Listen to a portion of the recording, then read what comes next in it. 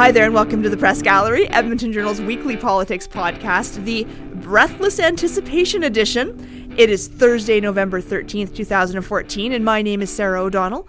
I'm an editorial writer at the Journal, and with me today to talk over some of the big news in Alberta politics are city columnist Paula Simons. Hello, Sarah. And senior political reporter Sheila Pratt. Lovely to be here. Thank you. It's been a slightly peculiar week in Alberta politics as the governing Tories and the Wildrose official opposition gear up for their party policy conferences this weekend, and as all four parties gear up for the opening of the new legislative session, which is the first for Premier Jim Prentice this Monday. But it's also been a week in which Alberta's Chief Justice delivered a sharp message to the province about the way it treats environmental activists and property owners. So before we look ahead, let's start with that court case. Sheila, can you start by telling us who is Jessica Ernst and why was she suing the province? Well, Jessica Ernst is a very interesting person, and you probably remember her best for a video that appeared on YouTube in the early days, about 10 years ago, of she's turning on her kitchen tap and she lights it on fire, and poof, flame comes out of the kitchen tap. And it was one of the first times Albertans had ever seen that, certainly me, and it was methane was coming through into her well, into the kitchen sink. Okay, now, and remind us, where does she live? She lives down in Rosebud, which is east of Calgary and in eastern rural Alberta. And she lives on an old farm, but she actually was a consultant in the oil patch herself. Ah, okay, yeah, okay. Yeah. And so what did this week's court ruling say, and how did we get here? This week's court ruling was very significant because it said that Alberta's immunity, like that a government agency cannot be sued, was thrown out the window. So they had said previously that you couldn't sue them. Yeah, you can't sue the government, you can't sue the regulator, you can't sue public bodies, and that was thrown out on several counts, and we can go into that. She's suing them because for years she tried to find out why her water was suddenly being contaminated by methane and other gases after Encana did hydraulic fracking, and we all know fracking is a big issue these days, was fracking shallow gas wells, coal bed methane wells in her area. And the allegation has always been that the gas migrated into the aquifer around Rosebud and into people's water wells. She wasn't the only one with contaminated water. And Canada denies that has happened. And Jessica says there's never been a proper investigation into whether this was actually the case or not. So she then decided she would launch a lawsuit because the government has not properly investigated and did not take proper steps to stop the pollution. So she was suing both Encana and the province. But the big victory was against Yes. the province and the regulator, actually, because this has implications for the Alberta Energy Regulator as well. Okay. Well, so, Paula, this ruling came from Alberta's Chief Justice, Neil Whitman. What are the political implications here, do you think? Well, it's really interesting because Neil Whitman spanked the province, and hard. He said basically that the province had bullied Jessica Ernst by going back to court again and again and again to deny her right to sue. And he not only said that she had standing to sue the province, he awarded her, by way of compensation, 3 times her current court costs. Oh, I mean, that's a lot of money. So not just the actual court costs, but that plus. No, he did that, and he did that punitively to the province to basically say, stop being a jerk. Let this woman's case go through. Now, it's important to note, she hasn't won her case. All she's won is the right to sue the province, and she may well still lose in court. But what she has now is not just coverage of all of her significant court costs, but actually, triple what she's put out of pocket. So she and her lawyer are going to be very happy for very practical reasons with that ruling. Okay, and so what are the implications of this ruling for other landowners who have grievances against the province, or does it just very specifically apply to this woman in her case? Well, it's about this particular case because the facts fit this case, that she's alleging negligence, and there's lots of things that government regulates in good faith and does a good job on. There's something still might mess up, but in this case she's saying no, there was negligence, and that's the reason that gives me the ability to come forward and sue. So it's kind of it's a big breakthrough. It's going to mean government is more accountable. There's certainly a psychological impact here that government will you would think would be taking more care in these investigations, because now the possibility of a lawsuit is out there. And right. It will remain to be seen how many times lawsuits could go forward. But she's been very, they've been very heavy-handed in the treatment of her, as Paula made reference to the courts getting their wrists slapped. And also the Alberta Energy Regulator, in its previous form, the ERCB, actually banned her from having any correspondence or discussions with the board, because they got tired of her bringing forward more and more evidence that they didn't like to see. So she's going to the Supreme Court of Canada next month to get that ruling overturned, because it violates her freedom of expression under the Charter. Okay, and I should ask, do we know, is this the final leg of this particular matter, or could the government now appeal this up the ladder further? They could appeal. We're waiting to see if the government will take this to the Court of Appeal. Right. Okay. Yeah, this is a Court of Queen's Bench decision. Right. Okay. Yeah. Neil Whitman is the Chief Justice of the Alberta Court of Queen's Bench. Now, that the Court of Appeal trumps him. For the Court of Appeal to hear an appeal of a decision from the Chief Justice would be quite an interesting political situation in and of itself. I mean, the Court of Appeal doesn't like to second-guess the Chief Justice of all people when he issues a diktat of this nature. But, what's really interesting here, the government argued all along that, if you let her sue us, thousands and thousands of people will sue us. Now, that's not necessarily the case. It's really, really expensive to sue the government, and to sue anybody, and people aren't going to get their court costs necessarily covered. So there may not be a floodgate of cases, but it's a really important, technical precedent, because it says that the government cannot be held exempt from being sued in civil court, and that's a very landmark ruling. So could the Court of Appeal hear the appeal just because it's such an important ruling? I guess that's possible, but they can only hear the appeal if there's a convincing argument that Whitman made an error in law. And it's going to take some moxie for the Court of Appeal to say, oh yeah, Chief Justice, he messed that up real good. Okay. Well, we will keep an eye on this case as we have over the years, but I had kind of forgotten about it. I was surprised to see it pop up again, but obviously... she's been fighting for years. I mean, this court case was launched in 2007, and it's only just now 3 times she's tried to bring it forward, and finally there's resolution here. I mean, and again, she may not win. I mean, the argument all along that doubters have made, the argument was, well, this is a province with lots of methane. Sometimes methane contaminates groundwater, and it's got nothing to do with the fracking. That there's always been high levels of methane in that area. So we will see. That's the case has to go to court. But the really important thing is that now she's won the right to hold them to account. Right. Her water is still contaminated. You can still light it on fire, and she still doesn't know what chemicals Encana used in the fracking, and apparently the regulator doesn't really know that either. So there's still at least if a trial would certainly bring out a lot of data that we would all like to see. Well, it may be a fun party trick. I suspect that it would get awfully tiresome very quickly when your water to your house has that problem. Well, we talked about this case coming to a resolution. Let's move to the floor of some various political conventions where there may be a few resolutions. And maybe things will explode. Yes, well, maybe. There'll be plenty of hot air. Let's hope only metaphorically. Yes. So that the gas bags will only be the people behind the podiums. All right, now we've now run out of puns. That's right. So both the Progressive Conservatives and the Wildrose Party are having their conventions this weekend. And in fact, our colleagues Karen Cleese and Miriam Ibrahim are on their way to those conventions already, if they're not already there. The Tories are meeting in Banff, and the Wildrose Party is meeting in Red Deer. You won't say Rosies? I wrote in the script for you to say Rosies. I was going to later. I was just going to save it, but now you've jumped the gun. This will be Jim Prentice's first convention since becoming Premier, and this will be Danielle Smith's first major conversation with her grassroots members since the party's unexpectedly poor by-election showing. So, Paula, let's start with the Rosies. Do you think Danielle Smith has a rough ride ahead of her this weekend? Oh, I think she does. And I think despite the fact that, the party had a big show of unity in the last couple of weeks, all the members of the caucus voted and said, we're not going to have a leadership review. And there were some major shakeups inside the party, as we discussed in a previous podcast.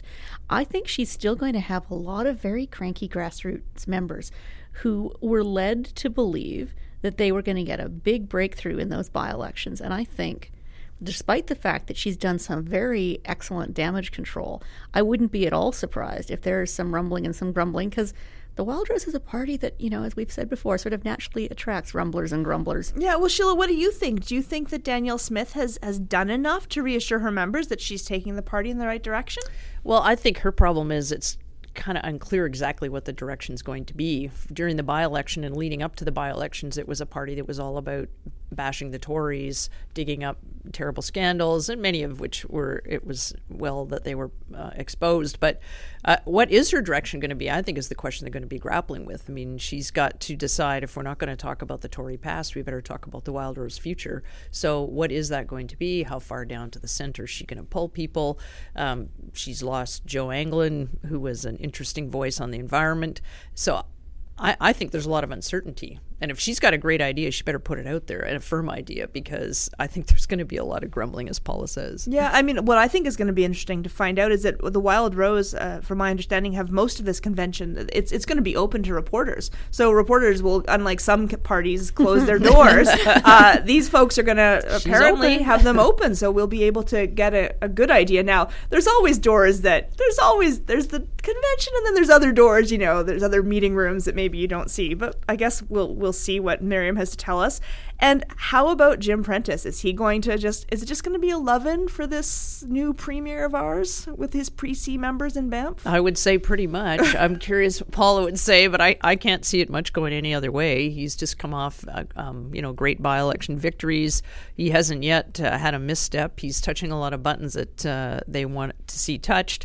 And he had his first headline about the airplanes chart that he took is cheaper than the government airplane. So who could ask for more going into the convention? That's the thing. I mean, he's been bashing the Alison Redford legacy almost as hard as the Wildrose did. It's interesting because 6 weeks ago, that party was in such complete and total disarray. Their grassroots members were furious. I mean, there was all this infighting amongst, the senior people in the party. Prentice has put out a tremendous number of fires. He's just, stifled all of that. He's Smokey the Bear. He is Smokey the Bear. The Bear of Alberta politics. Yeah. Now, what the challenge for him is, okay, so he's fixed all the potholes in the party's platform, but now what? Because, as we have discussed, they are looking at some very ugly budget numbers as the price of oil continues to not go up. And below $75 this afternoon, apparently. Oh, wow. So, they're going to have to make some tough choices. So it's fine for the first few days if everybody loves Jim and everybody, lines up for their Kool-Aid cup. But,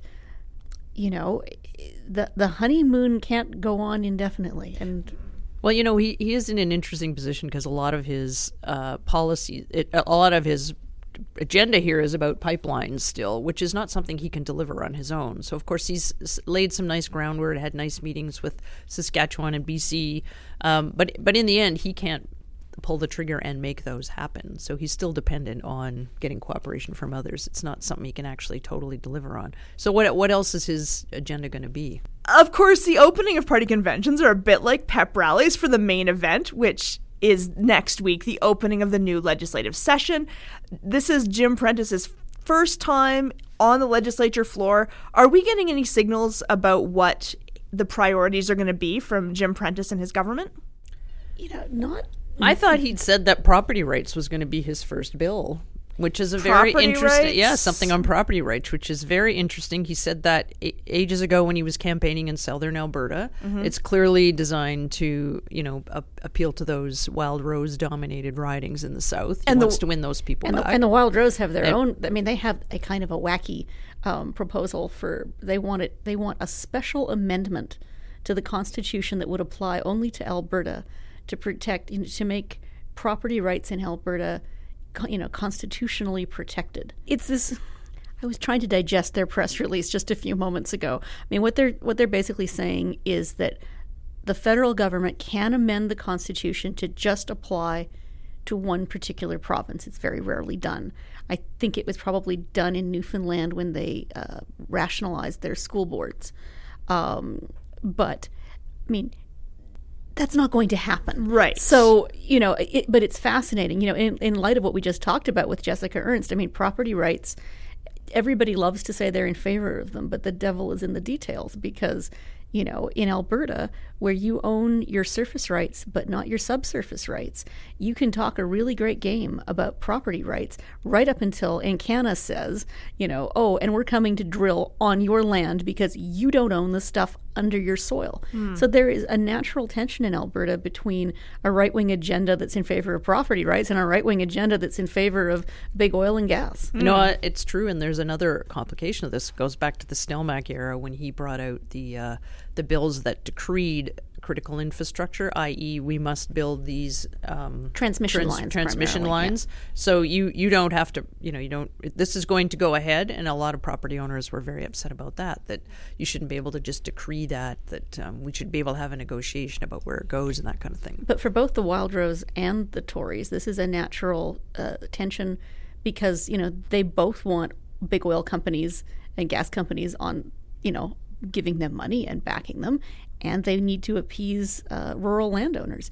And the rights of those two groups of people are going to forever clash in this province. That's just the way the laws of this land work, in which, you can have owned that property since your grandfather homesteaded it in 1880, and you do not own the stuff under the ground. I think we've also been promised from Prentice in the past legislation on accountability, further information, so we'll see what exactly that means and what form that takes if it shows up in any kind of legislation. And we also saw the health minister today talk about the tobacco legislation. Again, they're going to reintroduce the bill related to flavored tobacco, regulating that further, but it won't include menthol, apparently. That's because, old people who vote Tory smoke menthol cigarettes. Right. Is that what that's about? That's what Stephen Mandel says that's about. I thought the other interesting signal was the election this week by the Tory caucus of Jonathan Dennis as the Tory party's House Leader.